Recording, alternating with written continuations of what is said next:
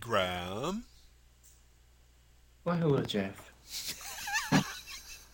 I was just sitting here pondering the importance of the Joe Quesada legacy on Marvel Comics for the last 10 years, and wistfully thinking back to those days when Bob Harris was in charge of a major comic publisher with iconic characters and kind of running it into the ground. And then I saw that DC Comics were holding the line at 2.99, and I thought, happy days are here again.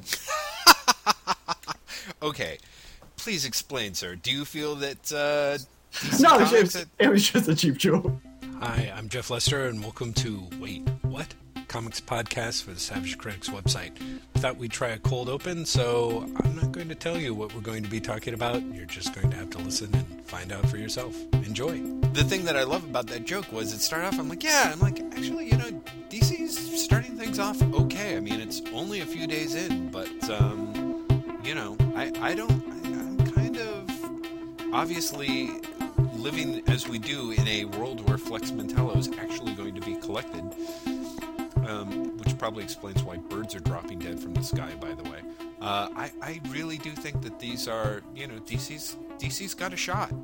DC started off the year pretty well. Yeah, I thought so too. So, I mean, the Flex news is great. The weirdest news is Peter Milligan on a Red Lanterns ongoing series, yeah, which really has the potential to be wonderful or terrible. Well, see, no, but you know what I mean. Like, depending on totally. which Peter Milligan shows up, Yeah, that will be a spectacular comic or an almost unreadable comic. I was going to say, You have no idea which one it's going to be until it appears. Peter Milligan, the Nicolas Cage of comics. Discuss. Oh yes, you're completely right. So, it is that is very, very odd news. It's also kind of a very odd, I mean, it's one of those deals where I'm not sure how it happened. I don't know if they're like, dipping their toe in the water to see if they can get all the other colored lanterns into like their own separate books. It just sort of seems crazy, but Don't forget that one of the Blue Lanterns is joining the Justice League of America.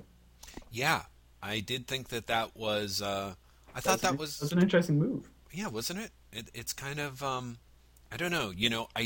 Part of me is kind of I do worry that like DC has like I'm worried that they don't have much in their playbook apart from the Jeff Johns on one page and the other page is the Grant Morrison. You know what I mean? Like I feel like they kind of need to get a little more a few more moves in there. I think they have the potential for some more moves. I mean, I think the Paul Cornell, seeing as we're naming them as writers, I think what he's doing with Action has been really, really good. I'm really looking forward to Chris Robertson doing Superman, especially seeing what his comments on the end of Grounded, which were pretty much like, oh, that's kind of what I wanted all along. Have you? No. So he basically said, like, he sees Grounded as Superman has lost faith in what he believed in as a result of everything that's been happening over the last few years, which, JMS definitely set up. Right. But in Robertson's eyes, the remaining issues of the storyline will feature Superman finding his faith again by going through experiences that remind him of experiences he's had before. So there will be an amount of flashback action to accompany Superman crossing the country. Mm-hmm. So, for example, he'll run into something and it'll remind him of an adventure with the Justice League, or an experience with Aquaman, blah blah blah. Mm-hmm. But it will be a story about Superman basically regaining his faith and recharging. And that mixed with the wonderful visual that DC put online at the beginning of the week. Right. I was kind of like, oh yeah, I'll sign up for that. Right. Graham, let me ask you something. Okay. Because this, me being so slow and behind on all of this stuff, I apologize if this is something that has been widely discussed and considered. But, so, JMS's Grounded storyline. Superman decides to start walking across America, abandons Metropolis, Yes. acts out of character almost whenever possible. Doesn't this sound like every Silver Age, or rather a Silver Age Superman story? Doesn't Oh yeah, that? it sounds like it's no Superman or it's Red Kryptonite.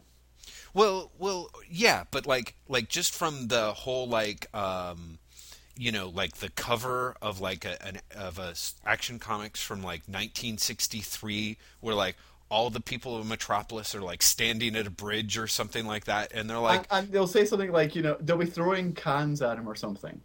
As well, he walks away, and someone will, like, there'll be a word balloon saying, "I can't believe Superman would abandon Metropolis," and they'll have some sort of question like, why is Superman suddenly an asshole? right, exactly. I was actually thinking of the one where it's like they're all looking, and like Lois Lane is saying something like, "Superman, no, choke. Why are you abandoning us?" Question mark. And Superman, who's of course sort of walking into the foreground across the bridge, looks very forlorn and vaguely constipated in that wonderful Kurt Swan way. And the thought balloon is like, I can't tell them that the reason why I have to, like, if I don't walk across America, Earth is doomed! Like exclamation point. And then there is the like, reader colon, can you guess why Superman must, walk across eternity, Now, kind of thing? yeah, you see, that would be great, but so far in the JMS run, there's been no implication that Superman is walking across America for any reason other than he is incredibly self-involved and potentially a dick. No, absolutely. I agree. But I kind of do have that moment of like, man, it would have been totally awesome if there had been some bizarro reason. Because, in the Oh, Silver if Pages. there's a reveal at Mhm. the end, then yeah, it's. I mean, someone definitely could save it with the reveal. Yeah. And even keep it to that whole thing of like, by tracing the ley lines across America, I've been slowly sapping the mystic energies of the Qui Gong invaders, that kind of thing. Like, I don't know. And this is just a throwaway. It's clear that Robertson's not doing anywhere else, is going in a different direction, and I think good for him.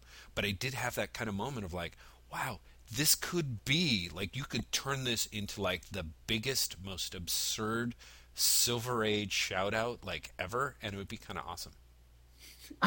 Can you imagine the reaction of the internet if it's like the last issue? He was like, "I've been walking the ley lines of America, and I couldn't tell you about it." People would just people would call for the cancellation of all DC Comics ever. Well, yeah, but like, come on, think about how people would react to the Silver Age DC comics of back then if they were coming out now. Yeah, They'd be that's true. like, I found Robertson's quote. He says, "On an unconscious level, Superman's return to the American heartland is an attempt to reconnect with the values that he has begun to question, and to revisit the kind of places where he had his earliest formative experiences. As 2011 unfolds, we'll see Superman get to the real heart of this journey, both geographically and emotionally, as he encounters allies and enemies that reminds him of key moments in his past. An encounter with the Flash in Colorado serves to remind Superman of the time he and teenaged Lex Luthor shared a detention hall. A meeting with Batman in Utah Desert calls to mind the time Clark Kent and a young Bruce Wayne defended a village in Butran from Vandal Savage, who was searching for the roads to Nanda Parbat, which is a great idea, by the way. And of course, those are only two of the 8 stories we'll be telling." right. Oh, well, yeah, So exactly, and I'm like, you know what? Sure, sure. I'll read that. Yeah. Yeah, no, absolutely. I think there's something that's kind of, but I think there is that weird thing of like, for me, like, I'm kind of like, yeah, I mean, you can't do it for like 12 issues. I think there's something actually really absurd to the idea of just the way that Grant Morrison took 12 issues of All-Star Superman to like do his like shout outs to like, dozens of Silver Age Superman stories, and like JMS like was going to take 12 issues to painfully Tell one. recreate one, I think would be kind of awesome. I doubt that was what happening. I have to say, as somebody who's not read Superman Grounded, every panel that someone posts online is like a little treasure of wrongness. Like, for someone who pays no attention to it, like I think I was looking at like I don't know, the Comics Alliance wrap up where they were presenting some of the panels or something from The it. Comics Like Alliance wrap up was really good, wasn't it? it really was great. I really did end up enjoying that. Oh my god. But yeah, where I was like, really? This like popped up in like it's really like JMS looked at that Superman is a dick website and was like, well, this is clearly what I want to Yes. replicate. Now I know what I want to do. Let's face it. The best things that made Superman an awesome character was the fact that he was a dick, you know, I can get back to that really easily. really easily. Give me I'm going to 12 send issues, I'm going to change everyone's perception of the Man of Steel. exactly. I'm going to tell someone they're having a heart attack and walk away. I'm going to have them tell a kid to deliver a message to drug dealers and then walk off. You know, like this will be No, awesome. but it's not just that. Like, the message to drug dealers is, this neighborhood's under my protection. The rest of them, I don't care if you go there. Go anywhere else. Really, just do what you want. Like really, it really was. I was fascinated about how like you really couldn't underline sort of that idea of like why Superman doesn't work in the real world like better than in just like those few panels. Like really like, huh, yeah, that's really okay. That's really a bad idea. Well, Nice done, job. everyone. You have I think you really have managed to push the self-destruct on this character. Perfect. So, earlier we were talking about a comic book series that kind of are long running, that have a sweep and an engagement with sort of all forms of culture, and also kind of have, I don't know, just kind of really have something at stake in the way that the Invisibles kind of did. Yes. You know? And Have one you of- thought of one? well, no, actually, but what I thought might be interesting to talk about is, for me anyway, hopefully for you, is how The Walking Dead is the absolute inverse of that. You know what I mean? Like, I part of what made me think about it is, you know, Walking Dead has been running for 80 issues or so at this point. I've read all of them. When I buy my comics, and I'm usually a month or 2 months behind, the Walking Dead books are the ones that end up floating to the top, and they are the first ones that I read. And I flip through them pretty breathlessly. I'll even flip through the letters column. I would have to say that I am a devoted Walking Dead fan. And yet, I cannot honestly in any way say that it is in any way, shape, or form like The Invisibles, or even really anything that is engaged in anything other than itself. You know what I mean? Like, Yeah, and the other thing is, I don't think The Walking Dead, and I have to admit, I'm not a massive fan of The Walking Dead. right. But I don't think The Walking Dead has anything to say about anything, or for that matter, really works as a long form narrative insofar as I don't think it does anything more than continue. Okay. I don't think that it throws new light on what happened before. I don't even think it really sets up long term storylines. Right. That is because I think you are not reading. The thing that I think is no, and I don't mean that as a thing, but I That think was the greatest response. That's because you're not reading. well, no, I mean unless I'm wrong, and you have read 80 issues of The Walking Dead. Oh no, I've not right. read anywhere near that amount. Right. The Walking Dead really is one of those great joys of it. It's the thing that's ironic about it is that it really is in its way almost like the days of reading it's like reading a Stephen King novel that never ends. You know, it's like reading The Stand. And like, that sounds attractive to me. well, but this is the thing that's really funny, Graham, is that maybe you've never been a King fan, but I distinctly remember the feeling of reading The Stand when I was like 12 years old. And this was the edited version. This wasn't the edited, unedited version that came out on the stands later.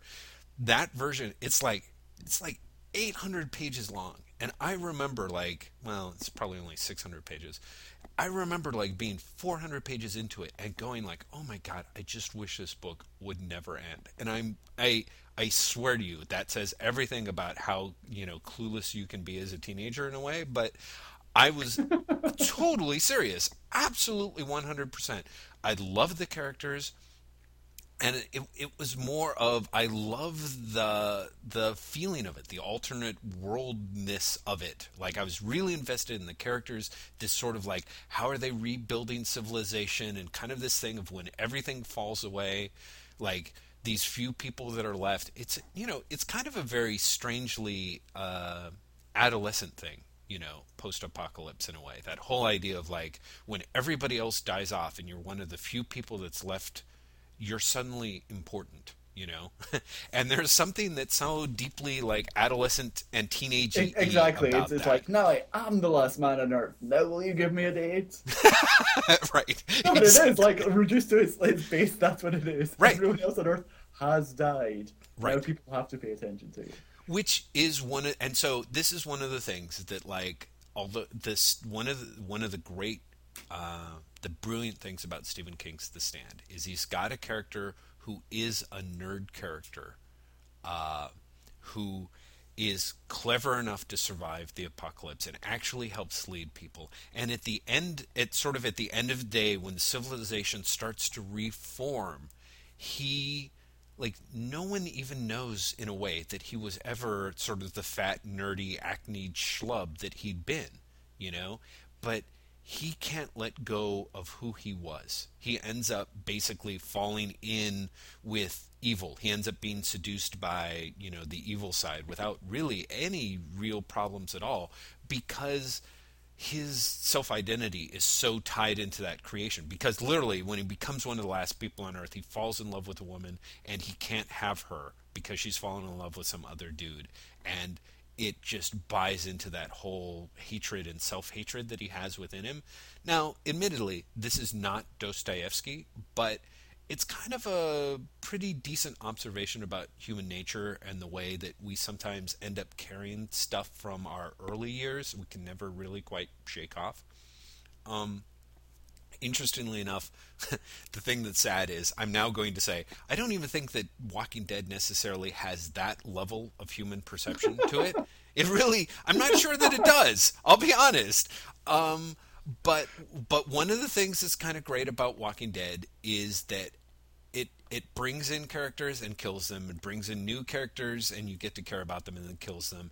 And it really has, like, as it goes on, I think one of the things that it says that's sort of relatively unique in popular fiction is, there's kind of that classic idea of trauma in superhero comics and really in popular fiction of, like, when you run into something that is truly horrible and terrible, it changes you, and if you're a heroic person, you catalyze that and you turn it into something positive, like Batman, for example. The thing that I kind of like about Walking Dead is it really buys into sort of the view of trauma that that psychologists really deal with, which is, that honestly, if you're in a miserable situation day in and day out, it starts to change you, and the fact is, more often than not, it doesn't change you for the better. And I have to say that one of the things that, although Kirkman does it sort of painfully obviously, one of the things that's really enjoyable over the course of 80 issues or so is how much you worry. Like, you do see these characters change. You particularly see the protagonist change from somebody who is relatively upbeat and who believes in people to becoming someone grittier and harder, and so the struggle is really about his ability to continue to believe in people and believe in himself. Again, not necessarily the work of fantastic art, but kind of satisfying. But the thing that I find kind of interesting to me is that The Walking Dead, like I said, is the antithesis of The Invisibles in that it has almost nothing to say other than here's some characters, here's the shit that they're in, here's what's going to happen to them next, and sort of like here's what's going to like their sort of weird goodness may become a weird badness, or maybe it will become a weird greatness kind of thing. It's amazing how satisfying it is for me, month in and month out, without necessarily being anything like it's such a weird. It's so much slighter than the Invisibles, is what I'm trying to say. The thing that's impressive to me about Walking Dead is that it is not that its ambitions are so low for the most part, and yet they're precisely in its sights. I think it manages to hit the bullseye that it sets for itself month in and month out, to the point where, like I said, every time I come in, those books rise to the top of the rack and they're what I read. And yet, weirdly, they're not anything that I've talked about with you. They're not really anything that I've written about online, apart from in passing, I will say, hey, I like them, they're okay. Which, honestly, since I haven't written anything in Savage Critic, substantive or otherwise, I'm not sure I've actually said that in 2 years or so. But it weirdly, it's true. You know what I mean? So I kind of thought, apart from me babbling on and on and on, I thought that since we started by talking about Nicolas Cage, maybe we could talk. I could talk about The Walking Dead as a book that is quote unquote good in this satisfying way, but is never great. You know, and talking about like if you have books similarly that are things that you appreciate that aren't. I don't even want to say The Walking Dead is a guilty pleasure, because it's not in that sort of Nicolas Cagey way. It's just a pleasure, but I'm aware that it's like a very minor sort of pleasure. It's not going to be anything that changes the world, but it is kind of like the summer paperback that never ends, and there's something that is proving to be deeply enjoyable about that. See, what I find sort of surprising about that is the summer paperback that never ends as a concept to me is not an exciting one. Mm-hmm. Even for something I'm really enjoying, Mm-hmm. I'm looking forward to a conclusion. Mm-hmm. Do you know what I mean? Even like an ongoing superhero series, the idea that like it would always continue, I find oddly depressing. Yeah, but isn't that the case? Like, do you really think you're going to read the last issue of Spider-Man in your lifetime? No, but I can read the last issue of a particular writer's run on Spider-Man Mm-hmm. and have some sense of closure Mm-hmm. and walk away. Right. Do you know what I mean? Well, Like it's not like Kirkman is at any point going to hand over The Walking Dead to someone else, and in doing so, come up with his final Walking Dead story. I think he will end that story. I could be wrong, but I am reading it under the assumption that he is going to end it. It might not be until issue 200 or 300 or something, but I am willing to bet that there will be a conclusion to The Walking Dead. Okay. But I also, no, I can see that. Like Right. when I think about it, I don't think he'll continue until he kills over and dies. yeah, But I guess what it is, and I think this might be one of the reasons why I'm sort of slowly drifting away from Fables. mm-hmm. The idea that someone does not necessarily have a plan for where they're going. Mm-hmm. I think as that becomes more and more obvious, Mm-hmm. and this is not always the case. Like I think, for example, comedies can survive with no real plan. But I think for dramatic fiction, I like to have an idea that someone at least has a vague aim of where they're going. Mm-hmm. And to talk about Fables, which is for me kind of, and again, not a guilty pleasure, but something I will happily like pick up the trade whenever it's out and enjoy the trade. Mm-hmm. Since Fables has, do you read Fables? I don't. I gave up on it pretty early on, unfortunately. So after Fables did their war with the adversary, Mm-hmm. which is what the entire series had been building up to. Yeah, you would think that would be the conclusion. Yeah, like everything after that has been sort of like, oh, how we're not cancelled. And it's been like, it's not been as interesting. And so you come up with, now there's another bad guy and he's even worse. And it's kind of like, really? Yeah. And everything I liked about the series is still there, Mm-hmm. but I like it all less now. Sure. For some. Yeah. So yeah, it's a weird thing. I can see why it would be appealing to you, Hmm. but it's not appealing to me. Right. Uh, Well, and I do want to say in my defense, like a little bit like what we were talking about with, the idea that that I mentioned in our text edition, that what happens to Cyclops will really be the sort of conclusion of the X-Men sets of storylines that have been moving forward. You know, I do think that Walking Dead is going to end where it ends, or how it ends is going to end with whatever ends up happening, whatever we're supposed to, the final fate of the main character. I mhm. just feel like part of the joy is like seeing how far it's going to go before it gets there, and again the various. So it's kind of weird. It's odd that you would like have a problem with it when it's really just like a very, very long run of a comic book. That will like it's like I don't know. Amazing Spider-Man with a run that that will actually wrap up in a way. There's just something about it that I don't. It feels. I don't want to say aimless because that sounds like rude and more of a damning statement than I'm looking for. It feels like no, but it feels like it's literally and then this happened and then this happened and then this happened and then this happened, as Right. opposed to it building to anything. Right. Um, and I find that really difficult to deal with unless in superhero cases I have nostalgic attachment to the characters. As Mm-hmm. it is, I don't really like the Walking Dead characters that much. So Right. the idea of just continually reading and then this happened, then this happened, then this happened, and that there's not really a plot, Right. does not make it an attractive book to me. Do you know what I mean? Though? Yes, no, I totally do. I again, I part of me is, uh, I think there's part of me I'm like, no, but it does. But I totally see what you're saying because it doesn't. If you're not invested in the characters, kind of like I think this is the trick to serial fiction. Like I assume that you and I are the same in that despite our various loves for like superhero serial fiction, like did you ever go through like a huge fantasy novel phase in your youth where you I read like didn't, and I didn't, and I really have a weird prejudice against fantasy.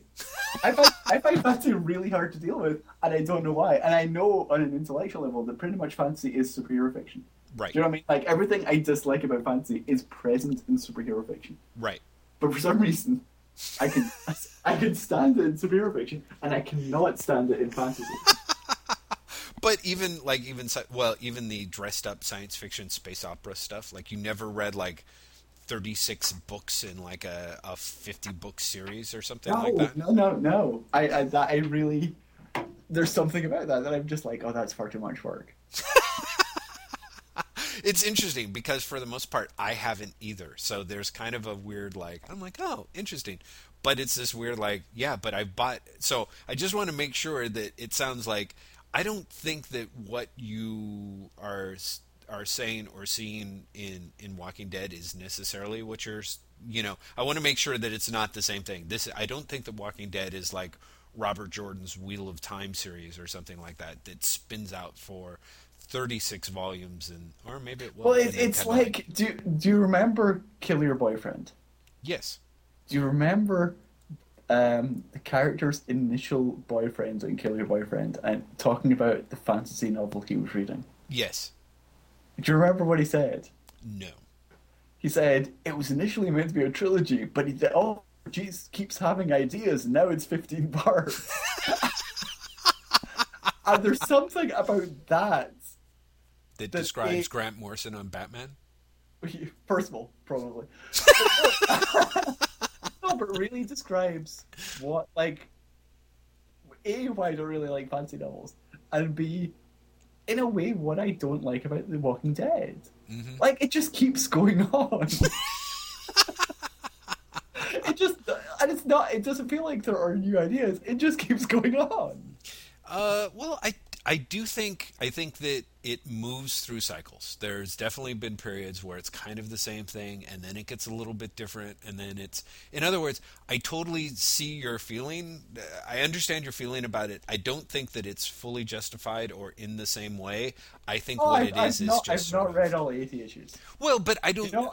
And I probably never will. Unless that's not true. At some point, I'll probably be like, I should, and I'll get that all out of the library. Yeah, and I know that's you. That's the sort of thing I do. I'm like, Right. I don't like this. However, it's in the library. Because, for example, I read all of Invincible from the library. Really? Yeah. All right. Well, let's talk about Invincible then, because I don't think I made it more than the first 3 or 4 trades, and honestly, that was just Invincible is pretty much the same thing. Mm-hmm. It just keeps going on. Right. And that was kind of what I was saying, like I did with Invincible. Like, I find Invincible completely fine. Mm-hmm. Like, that's not true. I find it enjoyable when I'm reading it, but there's nothing memorable afterwards that I'm like, I can't wait to read this next book. Right. Well, then it's a little bit like The Walking Dead for me, then, in that sense. Because, like I said, I have a very difficult time recommending Walking Dead, but I enjoy reading it. But here's the thing, I wouldn't buy Invincible. I wouldn't spend money on it. And you're spending money on The Walking Dead every month. I clearly am. Absolutely. Do you know what I mean? Like, there's a difference between enjoying something you're reading for free Mm-hmm. and enjoying something enough to pay for it. That is true. And Invincible's fine, but Invincible, again, just keeps going on. And occasionally he's like, and now we're building up to this. But, you know, the grand events he builds up to feel very rote. Mm-hmm. And, you know, for all his, and everything is different, it's like, not really. Yeah, but, well, which again is that kind of thing of like, but not so much, you know? Well, I can't even remember where I saw it. It might have been Chris Butcher's blog today. Mm-hmm. Him pointing out that Marvel in the last year have sent out 2 different press releases with nothing will ever be the same again.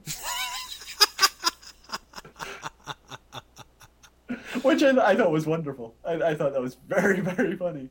Yeah, exactly. Right. Well, which is that weird thing of like, yeah, the more things change, the more they don't. The more they stay the same, I The more suppose. things change, the more they don't. The more they don't.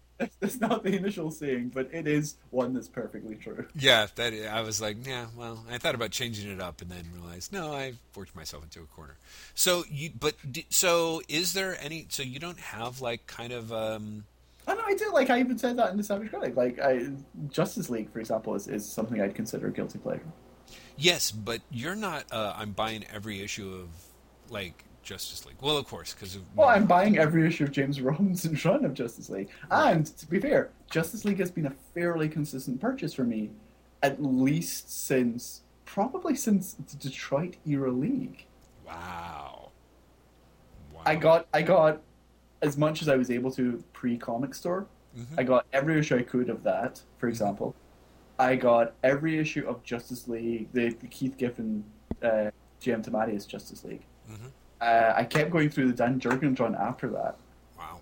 I dropped it after that and then picked it up again when Grant Morrison took over. Right. But even then, that's only like a matter of 4 or 5 years. Right. That's not a long time. Got all of the Morrison run into the Wade run, Mm-hmm. into the Joe Kelly run. Right. And then pretty much dropped it when Chuck Austin took over, which was only about 6 issues. And then picked it up again after that because it was tying into Infinite Crisis. Mm. Then got the first year of Brad Meltzer not knowing that he would go on to write Dakota, to do Dakota's even though I didn't like it, I still got it. Right. And then continued into the McDuffie era. Mm-hmm. Then dropped it when Len Wein took over, which was only 3 issues before coming back on for Jim Robinson. So yeah, Justice League is pretty much a guilty pleasure. Wow. It has to be pretty bad Justice League for me not to buy the book. Seriously. Well, and it's interesting because why did you skip Len Wein? Are you planning on getting those back issues now that you've enjoyed Generations or Legacies? Maybe if they're horrifically cheap. I skipped it pretty much because I decided at that point I was just dropping Justice League. I wasn't enjoying it that much. Right. I really thought that McDuffie was going somewhere, and then like McDuffie was quite open with, actually, no, I'm not. I'm not allowed to go anywhere, and that was the point where I dropped it. Like, I didn't even get the last few McDuffie issues. Oh, interesting. Because was pretty much as soon as he was like, "Yeah, I'm not allowed to do what I want to do," Right. I was like, I don't care that much then. Hmm. Hmm. You know, if what I'm going to be reading is someone not getting to do what they want to do, I don't really want to pay money for it. Right. And then I got the first. It's kind of like it's a weird way that I started getting again. I got the first two Robinson issues as comps, Hmm. and didn't really like them that much. Hmm. And it was only post Blackest Night tie-in where Robinson's like, "Here's my new team," the team that lasted like 3 issues. That that I was like, "Oh, this is kind of interesting." Not because of what was happening in the present day, but because I really liked the flight he was doing at that time. Hmm. Because he was like, this story ties in with Scalp Hunter and Tomahawk, or this ties in with Plastic Man, who for some reason is alive in World War II, which isn't really DC continuity anymore, but apparently is again. Oh, Jesus. And so the flashback stuff was like, I wonder where this is going, and then it went into the rise and fall of Green Arrow, that like culled half the cast, and then from there it went into the Justice Society crossover, and I am a big sucker for Justice League Justice Society crossovers. Right. Like that is a really nostalgia sweet spot for me. Mm. And I was like, I wonder what this is going to be like. And somewhere along the line, realized that more than anything, the book reminds me of like the 1970s Justice Leagues that I grew up on, and that's enough for me to like it. Sure. It's interesting. I had a number of responses to that. One is I kind of feel like the Joe Kelly Doug Mahnke run never quite got its due. Like I remember, oh, it's great. It's much better than people like ever remember it being. Yeah, I remember because that was back when I was reviewing books like at least bi-weekly for the Critic online, and I would be like, I read every issue of it, and it's like one would be a flop, or maybe 2 issues would be a flop, and then he'd have a really strong conclusion, or there'd be a really strong it was kind of like the book was never quite. It wasn't firing on all cylinders, but it was surprisingly satisfying. And particularly, Doug Bunk's art was just fabulous. So it's it's one of those things that I kind of want to be like, you should go back and reread it and trade, because to my mind, it's up there with the Morrison run. Yeah, I think it's really close, and that's kind of the thing. Is like I would have issues that wouldn't work, and then there would be a piece, and I'd be like, this is really, really close. Like I just kind of felt like it never kind of quite got the credit that it deserved. I mean, he did I can't even remember. I want to say it's the Golden Age, but I'm probably entirely misremembering. He did this 12-part arc, which in the middle of it, the entire Justice League dies. Like way back in the past. They just die. It's not even like a fake out. Yeah. They die. And he has a whole new Justice League. And then they get brought back to life through some weird magical shenanigans. But as part of it, Plastic Man has to survive, basically from prehistoric times through to the modern day before he can get revived, and he remembers it all. Oh my god! Which is a great idea. Mm-hmm. Do you know what I mean? Yeah. And it's full of that sort of thing. That's really fun.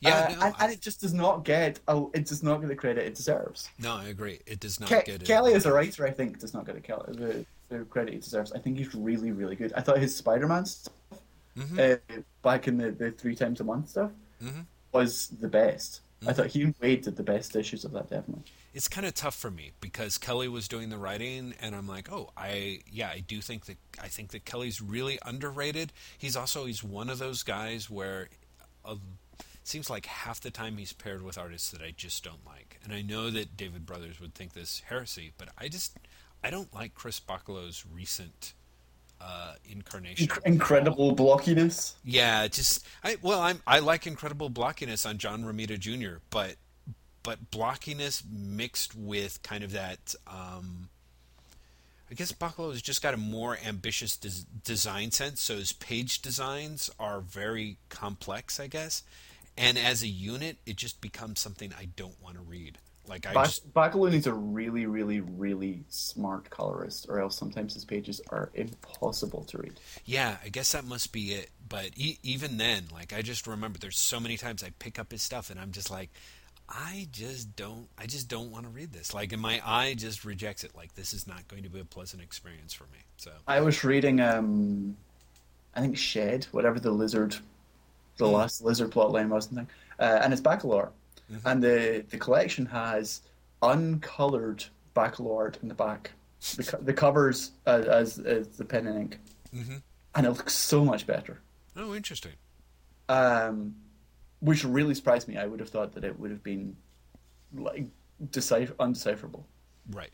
But no, it looks a lot better, and it really made me realize how important color is to Hmm. Backlow's work.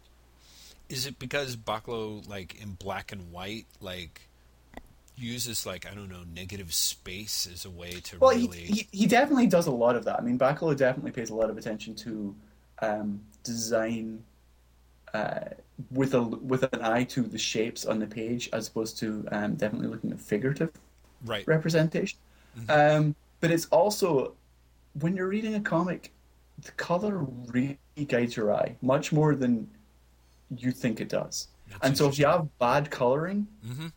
it can completely knock important details off for your eye. You just won't really see it unless you're really paying attention. Yeah. Whereas the black and white, you have to do it all yourself, Hmm. Hmm. and you notice all these details that aren't there in Oh, color. interesting. I mean, a lot of people talk about great color. Dave McCaig, for example, I think it's really important to Pascal Ferry's work in Thor. Hmm. Um, or Dave Stewart doing great work with Fab Omen and Gabriel Ba. Right. But you just have to compare the original versions of Casanova to the recolored versions of Casanova to see how important color is Yeah. and how it changes the page. Hmm. Hmm. Um, yeah, it's really weird, but I think Bacalo actually worked a lot better in black and white. I'd love to see him work with Dave Stewart or Dave McCaig. Hmm.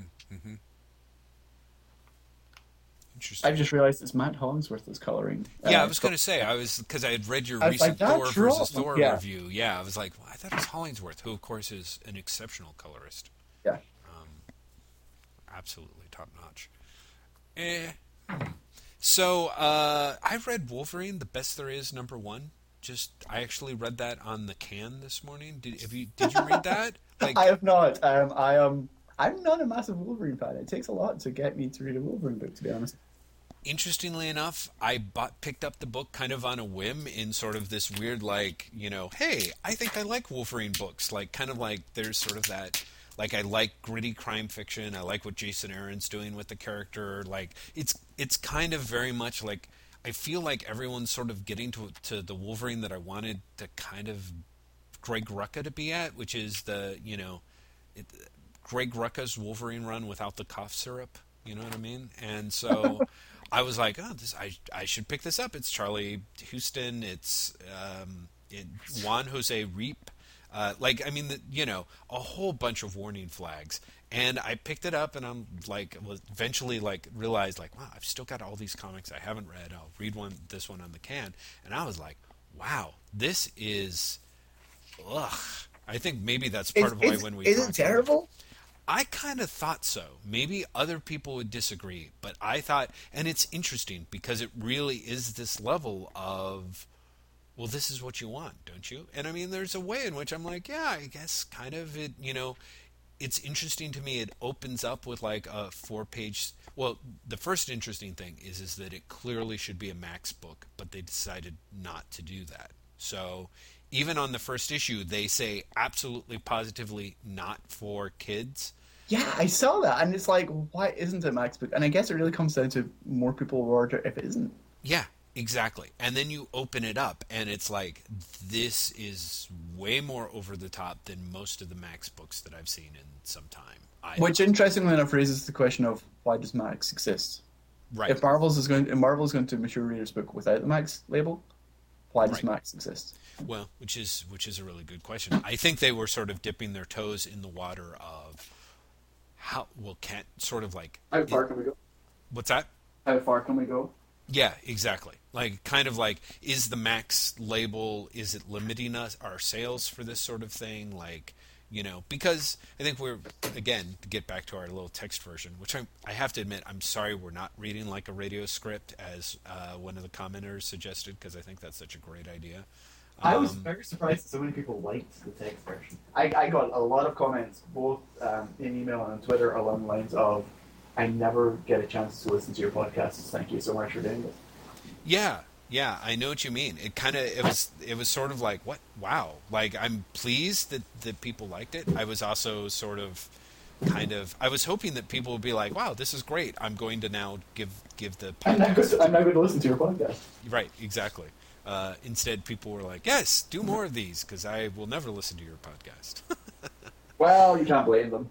Well, it is. It's terrible. It is. It's. Ugh, I mean, the quality's just not there, Jeff. Like, basically. It's true. It's true. There are those weird times when, like, one of us goes on speakerphone without telling the other person about it, and then you just are left cast adrift. Or, Wait, when does that happen? isn't that what's going on now? You sound completely distant from the speaker. You're not. You're not on speaker or something. No. My passive aggressive gambit has failed. You don't sound different. Do I sound different? Yeah, you actually sound. Are you in like a different space or something? You sound a lot more echoey and a little fainter than you did previously. No, hang on. I'm going to move now. Do I sound better now? Okay, now you sound a little better. Yeah, now you sound closer. That's really odd.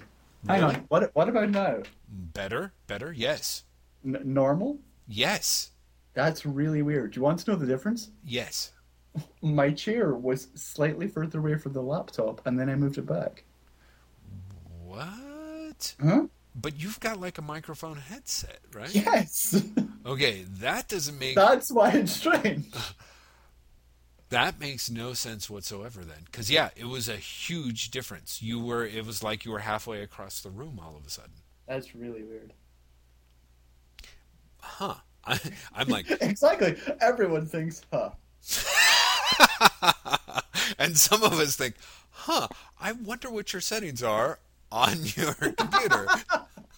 Well, who knows? Forever a mystery.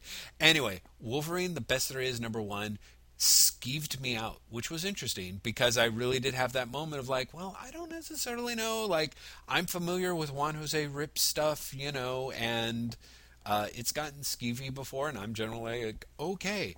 But there were some. I'm certainly okay with skeevy. Yeah, but this was like, wow, the sheer Wait, sort why of is it skeevy? what Rip's work. No, the comic.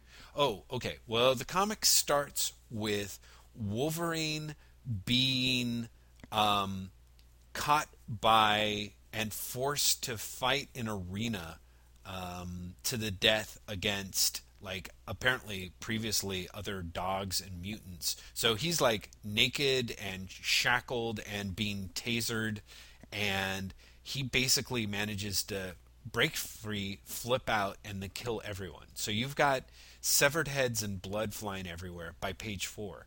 And I'm like, oh man, where's it going to go from here? From there, interestingly enough, this is actually a story that he's telling to a woman in a car who has picked him up as they drive into San Francisco to go to some party that she knows of.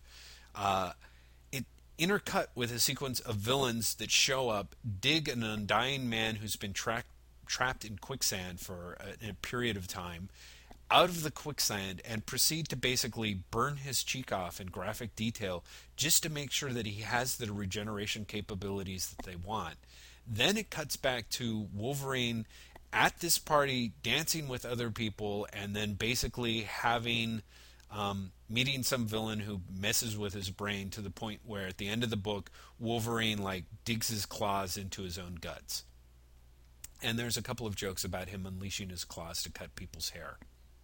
So it's really, first off, it's not especially smart, I guess, and it's just skeevy. Like I said, it's just skeevy. There's no actual nudity, which Juan Jose Rip got his start, or has a lot of experience drawing porno comics before he started doing work for Avatar.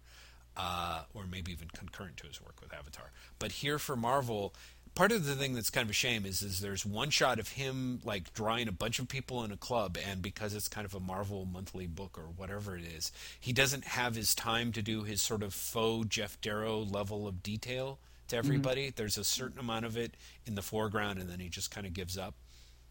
But he's got plenty of time to like draw somebody's cheek being eaten away by disease to the point where you can see the like jaw underneath, which I thought was kind of like priorities. Yeah, priorities, Jeff. Come on. Anyway, I was kind of surprised because it really did leave me with this feeling of like, A, that's gross. B, I don't really want to read this again. And C, this kind of inner nagging, well, but what did you expect? You know, and kind of that thing of like, you do, you know, I mean, by contrast, I am more or less enjoying, for the most part, Jason Aaron's Wolverine run, where Logan is in hell and essentially being tortured and having to fight undead people over and over and over again, you know, to the point where his soul is just on the verge of snapping in half.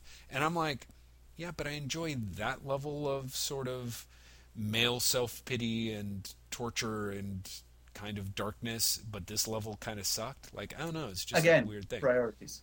Yeah, exactly. Well, and you, in a way, and I mean this as a compliment, you are the worst person to have this sort of conversation with, because you're not the sort of person that can, like I can talk, like, you're not the... Go on, finish the sentence. Unless I'm mistaken, you're not the sort of person that considers, say, the original Texas Chainsaw Massacre to be like one of the better movies they've ever seen. Whereas, That would not be me. exactly. Whereas that strangely is me. Like, as somebody who would never have thought he would have ended up in that place, there is like the Texas Chainsaw Massacre, Tobe Hooper's first fucking amazing piece of work. And so there is some weird level, the guy who reads horror novels, who, you know, never, like, there's a weird line of, like, I like this, but I don't like that. I do like this, I don't like that. And I can never quite see what divides them so much, because there is that weird area of, like, this is the same thing, it just goes too far. And yet, weirdly, the part that I like about some of the transgressive stuff that I like is how far it goes and where it goes with it, I suppose. Like, you can go outside the envelope if you have someplace that you're really going. But going... Yeah. For it to be more than just gratuitous. Yeah. Or gratuitous with a purpose, which somehow makes it less gratuitous. Right, exactly. But there is kind of this thing of, like, admittedly, it's just the first issue, so I don't necessarily know. But this Wolverine book was like, I'm like, this is pushing the envelope with no real purpose, and it's just kind of... Blah. Did you see the commentary on Twitter yesterday about the cover of the second issue? No. The cover of the second issue is Wolverine fighting Madcap. Madcap, yes. Yeah. And Madcap has pulled his eye out, and the cover is Madcap pointing his own eye at the reader while he's bleeding from his eye socket, and Wolverine is about to jump on him. Yeah, I saw the cover. And there's like a really weird, jaunty parental advisory.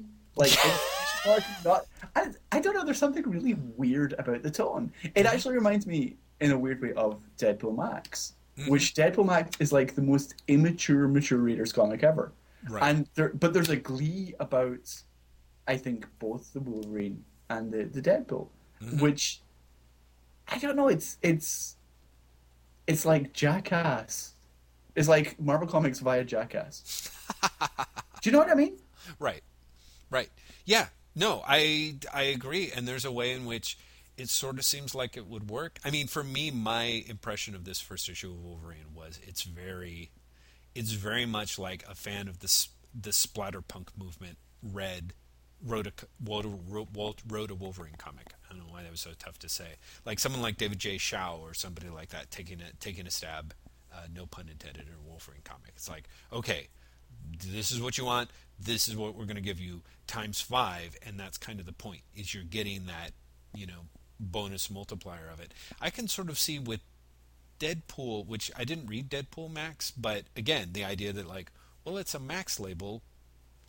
I feel like it's kind of appropriate, and of course, sort of knowing the creators, you kind of know what you're going to get. I think that you say that, but honestly, I think Deadpool Max's biggest problem is that you know the creators, you know what you're going to get, and then less. Oh, really? I think Deadpool Max is astonishingly lazy and amazingly unfunny. Oh, interesting. I really, really. It's funny because I've heard a lot of people just be like, you just don't get it. And it's like, no, I would get it if there was enough there to get. Mm-hmm. It was really fun then. Right. Yeah, well, I mean, this is my thing. I think I can't even remember now if this is something we mentioned, but I've always found David Lapham's work post Stray Bullets to be pretty disappointing. I really haven't, as much as I enjoyed the crazy, Joe Simon, this is the Prez for the 21st centuryness of Sparta USA. Like, even that I thought was kind of weirdly underdeveloped, you know. Um, for me, Lapham is like a cartoonist who switched to writing, who kind of never quite figured out the proper transition. You know what I Mhm. mean? Like, which is interesting because there's so many dudes like Brubaker and Bendis, and the list kind of goes on and on and on. Or Jeff Parker, of guys who were and are cartoonists who switched primarily to writing and kind of figured out the tricks to sort of what that transition entails or how to bring the extra level to it. Lapham always seems lost to me in his post Stray Bullets career, and nobody ever seems to feel similarly, I guess, for the most part, as far as I can tell. Um, and so my personal feeling is that Lapham's not phoning it in. He's just lost, And Baker is just going to do what Baker's going to do. But I haven't read the book, but everything that I read, like the few criticisms I read and the panels, I'm like, yeah, this doesn't work for me. This does not work for me. So, but I should pick it up. But there is kind of a weird feeling, like looking at Wolverine the best there is, kind of going like, huh. I never thought that I would say this, but maybe it's a good thing that Disney is going to be there, and maybe Marvel should kind of. What would bum me out would be that this sort of stuff continues to come out without the Max label and with the advisory slapped all over the cover, but without enough branding to separate it, because it really doesn't look that different from a Wolverine comic, despite everyone saying not for kids. It's like, oh, okay, I see what you're saying here. You're kind of joking. And then you flip it open and it's like, okay, you're not joking. And It's again, when you've got really not for kids. yeah, well, and when you've got Madcap pulling his character, like his eyeball out, and it's there's blood from his socket, and it's kind of like, but what really at that point can you do to me inside the book? You know what I mean? Like, it's kind of like you're like, I'm already seeing this thanks to you guys, because you thought this was funnier than an advisory label. But I don't know. There's a weird, like, trying to have it both ways in some level that they're trying not to own up to. Hmm. I think. But, so did you just read the first issue of Deadpool, Max? Is there only one issue out currently? I want to say there's three, but at this point, I only read the first one, I see. and then that was more than enough. Right. Again, it's one of those things where it's like, I'm not enjoying it, and I have absolutely no reason to continue to pay money to see if I will change my mind in the future. Right.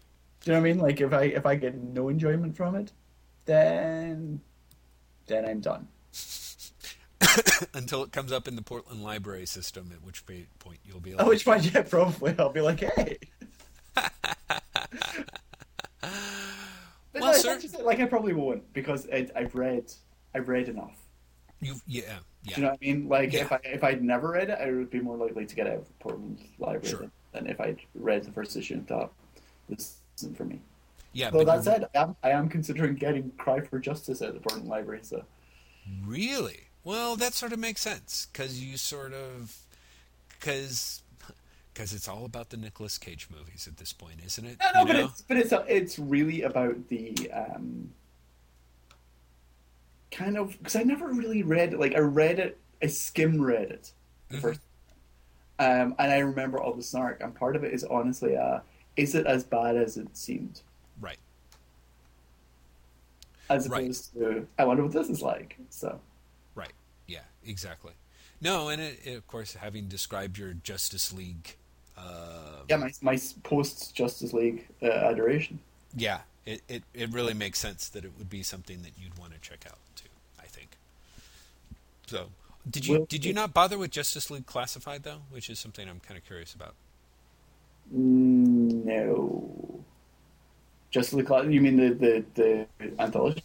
Yeah, I don't know what you would call it. I guess it's an anthology? I got the first three with Morrison and pretty much dropped off everything else. Oh, okay. You didn't check back in to see if Ellis was doing anything you'd be interested in, or is that... Ellis is not particularly a writer that I would feel drawn towards. Mm-hmm. So no, I want to say I read some... I think I read Gail Simone's issues. Right, which I think came right after Ellis's, now that I think about it. And I think that's it. I think that's all I read. Okay. Morrison and Simone issues. Yeah, I'm not really sure how much more there was after that, frankly. I think I went home for a while. I want to say it got to like issue 50. I think it did too, which is kind of shocking because I'm like, I honestly would be hard pressed to remember anyone or anything that came on it after Gail Simone. So it's like, Stern and Byrne definitely did a run together. oh, did they? Yeah.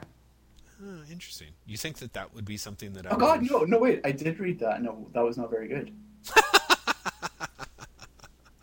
Huh. Unsurprisingly, perhaps. Yeah, I don't know. I really like Stern, but I think it was one of these things like Stern's dialoguing a Byrne plot. Right. Which is kind of interesting because Stern's another one of those dudes that's kind of like, I do feel like he gets a lot of credit in the industry. Sometimes I wonder if he gets enough credit in the history. You know what I mean? Yeah, I think that's definitely I think that's a good point, Jeff. Yes, thank you. Oh, I take it back. Like, didn't Kurt Busiek do his follow up to Earth 1 or something in JLA Classic? No, that was actually in JLA. Oh, was it? Oh, yeah. All right. Then never mind. So wait. So you didn't see the Justice League Detroit JLA Classified? The Engelhart. No, I didn't. I almost picked it up and then didn't. I might one day, if there's cheap packages, get back issues of that. Wow. So it was Engelhart and Justice League Detroit, and you still didn't pick it up? Yeah. Wow. I want to say like there was actually a reason, like that was one of the points where I just could not afford to buy comics. Oh, okay. But yeah, or maybe like I just was, because there was definitely a period when I was going back to Scotland because my dad was sick, where I just didn't buy many comics. Like there's I want to say there's like a 3-month gap. Mm-hmm. And I think it was during that period. Right. I see there was a reason, because I remember going, I picked it up, and then I didn't. So I think there was more than just me not knowing about it. Huh. Well, listeners, if you know what you want, if you want to get Graham McMillan a gift, you know where to start. Should be very easy. Exactly. Listeners, get Steve Engelhart to write a new ongoing Justice League Detroit book. As we said, Justice League Detroit, they killed off 2 members, they kept 2 members alive, and I think they made the wrong choice. They killed off Steel and Vibe, and they kept Gypsy and Vixen around. Oh, yeah. Yeah, that does seem like the wrong choice, does it? They killed off Vibe? Why would they kill off Vibe? Why would they kill off Vibe? That's a good question. And then don't forget, Vibe's brother, who had the same powers as him, turned into a superhero during the Giffen era. Oh, really? And he was called Reverb.